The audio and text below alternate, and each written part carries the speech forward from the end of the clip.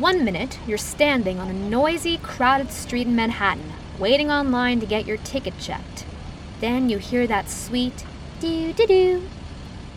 And you step into this beautiful theater with its lights and velvet curtains and high ceilings. The ushers hand you your free playbill as you find your seat, surrounded by other theatergoers who are just as excited for the show to start as you are. You flip through your playbill, and then the lights flicker, the orchestra warms up below, the turn off your cell phone announcement comes over the speaker, and as the lights go down, the audience cheers and you settle in knowing you are about to be swept into a world of color and music and movement created by these incredibly talented actors and artists, the best in the world.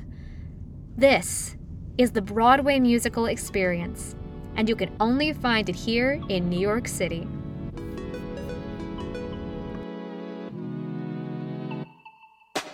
MaskLab is a hub for multimodal and digital scholarship that explores the relationship between media and our changing society. We support, curate, and create media intended to spark dialogue and social change, and the development of pedagogy that uses media to foster civic engagement. MaskLab is located in the Communication, Media, and Learning Technology Design program at Teachers College, Columbia University.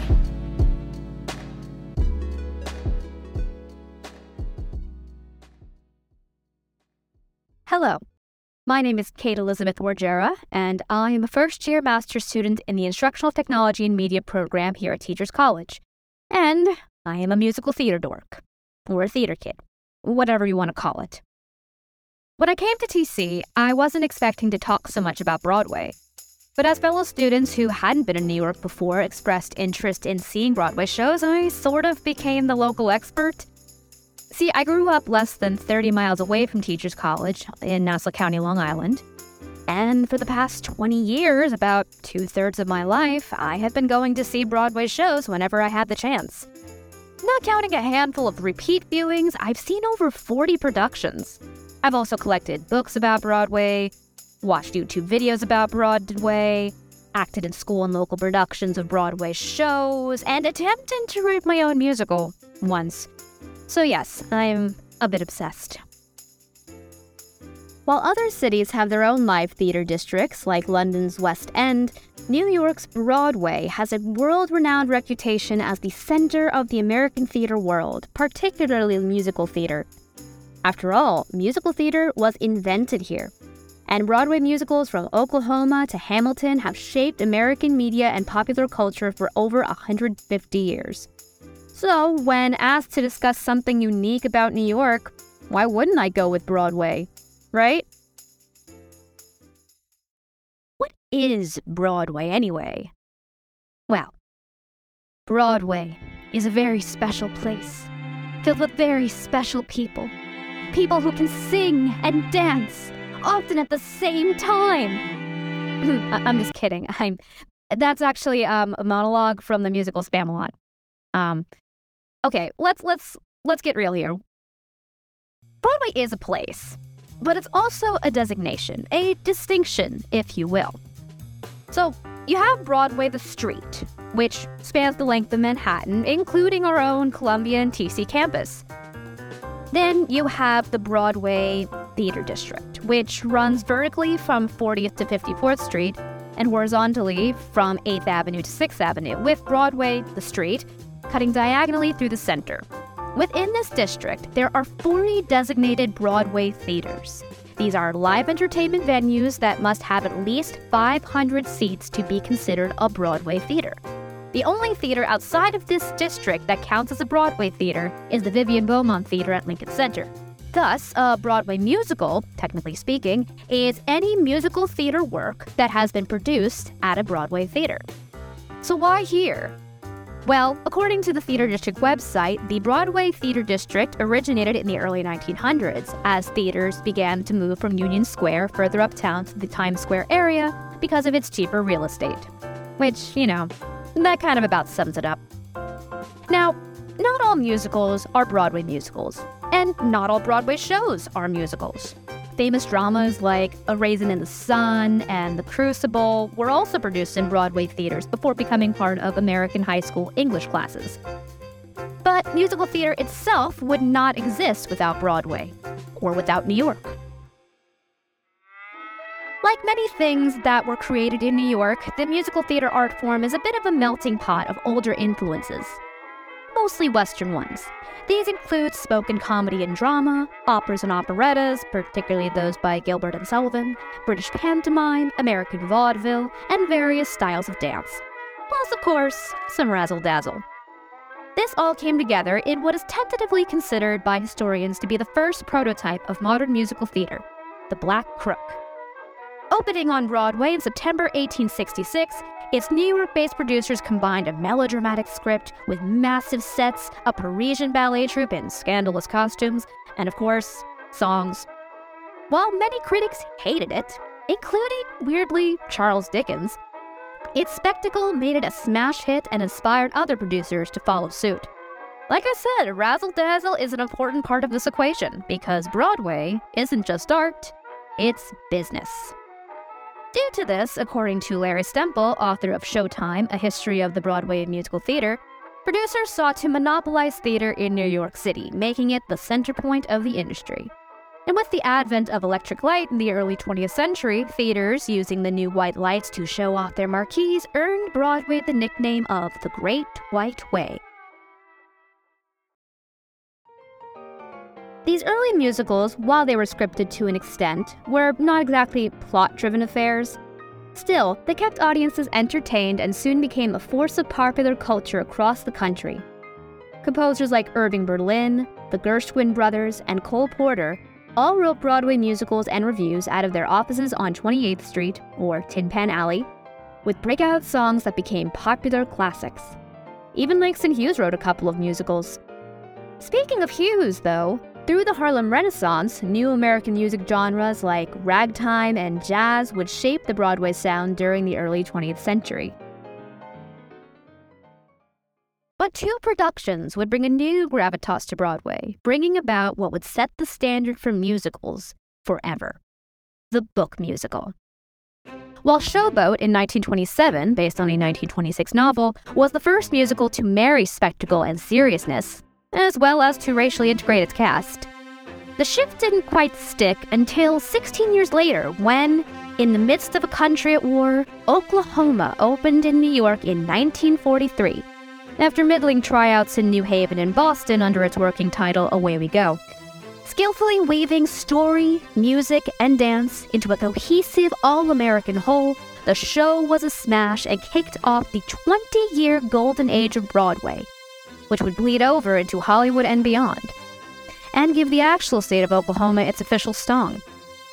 When we think of musical theater today, it's the Broadway book musical, as created by Oklahoma, that we look to. It should be noted, by the way, that both of these genre-defining musicals featured lyrics by Columbia graduate Oscar Hammerstein II. Throughout the rest of the 20th century and into the 21st, musical theater and New York City remained intertwined, one constantly influencing the other. Broadway composers continued to create breakout American standards until the late 1960s. If you've ever heard songs like Anything Goes, Luck Bein' Lady, Hello Dolly, or We Need a Little Christmas, those songs were on Broadway first. Soon after this, however, Broadway and popular culture started to diverge in the midst of the social upheaval of the civil rights movement and anti-war movements. But Broadway kept going, slowly adapting to and influencing the new cultural landscape. The hippies and bohemians that took over Central Park in the late 60s inspired Hair, the first ever rock musical, which would make way for future rock musicals from Andrew Lloyd Webber to Moulin Rouge. When AIDS swept through New York's gay community in the 80s and early 90s, many of whom worked on Broadway themselves, Jonathan Larson's Rent would rise to give voice to the MTV generation and those who had suffered from the disease. This, and musicals like La Cage aux Folles and Falsettos, would also put gay characters center stage far ahead of what Hollywood was doing.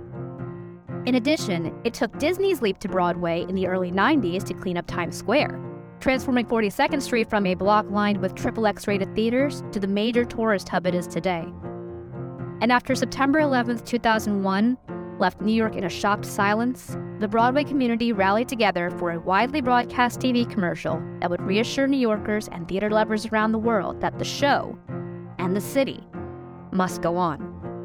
What did they sing? New York, New York, of course. Today, Broadway, particularly the Broadway musical, is one of the major economic drivers for New York City. Prior to the pandemic, attendance for these shows topped that of every major New York sports team combined. It is also responsible for over 100,000 jobs, plus providing business to surrounding restaurants, stores, hotels, tourist destinations, and modes of transportation. People come from all over the country and the world for a chance to see a live Broadway musical. And of the major theater awards worldwide, it's the Tony Awards, the awards that go exclusively to Broadway shows, that are considered the theater equivalent to the Oscars. If you want an EGOT, you have to be willing to work in New York. But all of this begs the question, why? Why is New York still considered the center of the theater universe after all of this time? And should it be? There is an argument to be made, after all, that Broadway is very exclusive.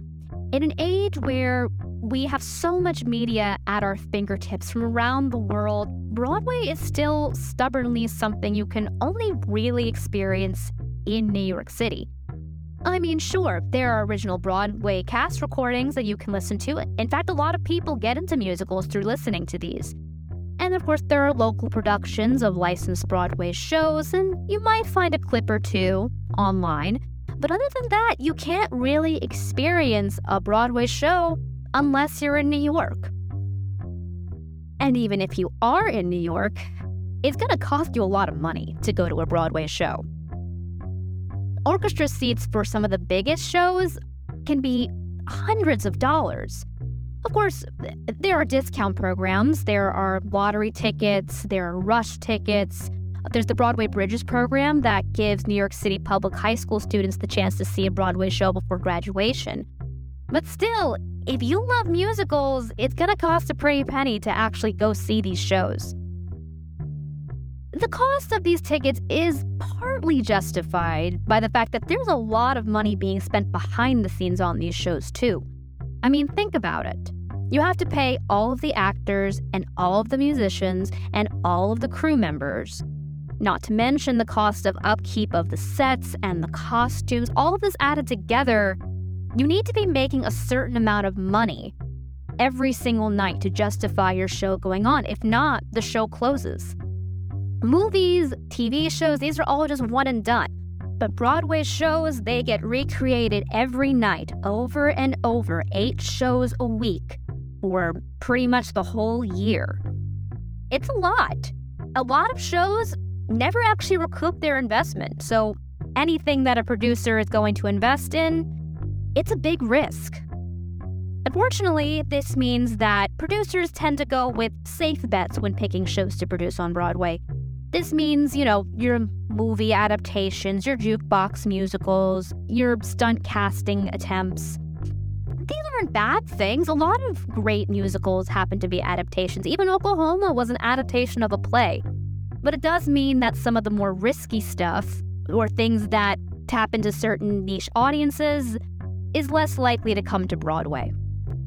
There's also the unfortunate question of who gets to come to Broadway. In spite of the claim that Broadway is a welcoming community that promotes empathy, and I really believe that it is, the community has been in a bit of an existential crisis for a few years now about whether what audiences see on stage reflects the real New York and wider world outside of the theater district. There has been more of a push to cast and produce shows with more racial, gender, physical, and neurodiversity in mind, but these conversations are still in progress, and there's a long way to go.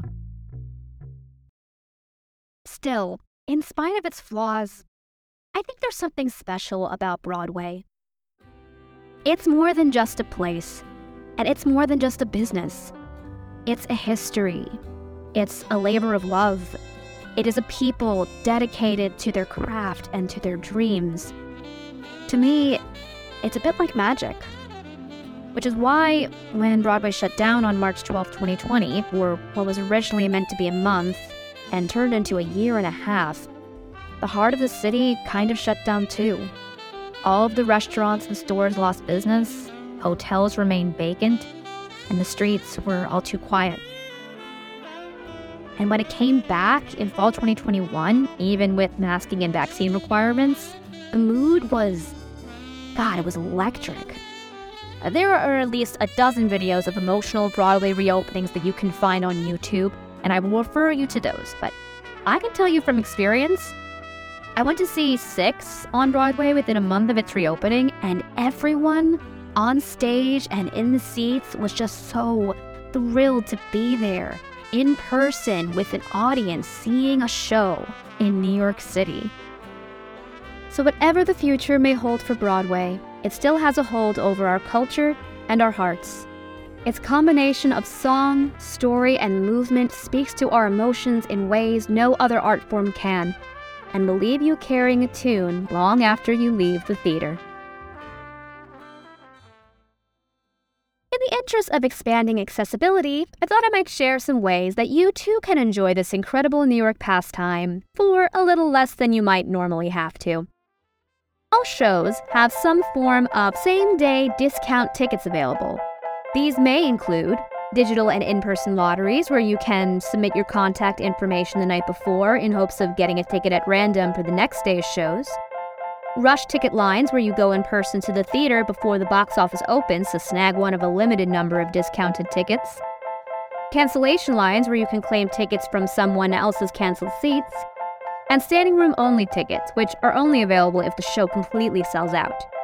The TKTS booths also offer same-day deals for a limited number of shows. The closest one to TC is at Lincoln Center, with the most famous one in Times Square. You can also check out New York City Broadway Week in February and September, which offers 2-for-1 tickets to over a dozen Broadway shows. And don't forget to check out off-Broadway shows or off-Broadway shows. These musicals happen in smaller theaters for slightly cheaper prices, and a number of off-Broadway musicals like Hamilton have ended up transferring to Broadway. So you can say that you saw it before it was cool. Hope you enjoyed the show!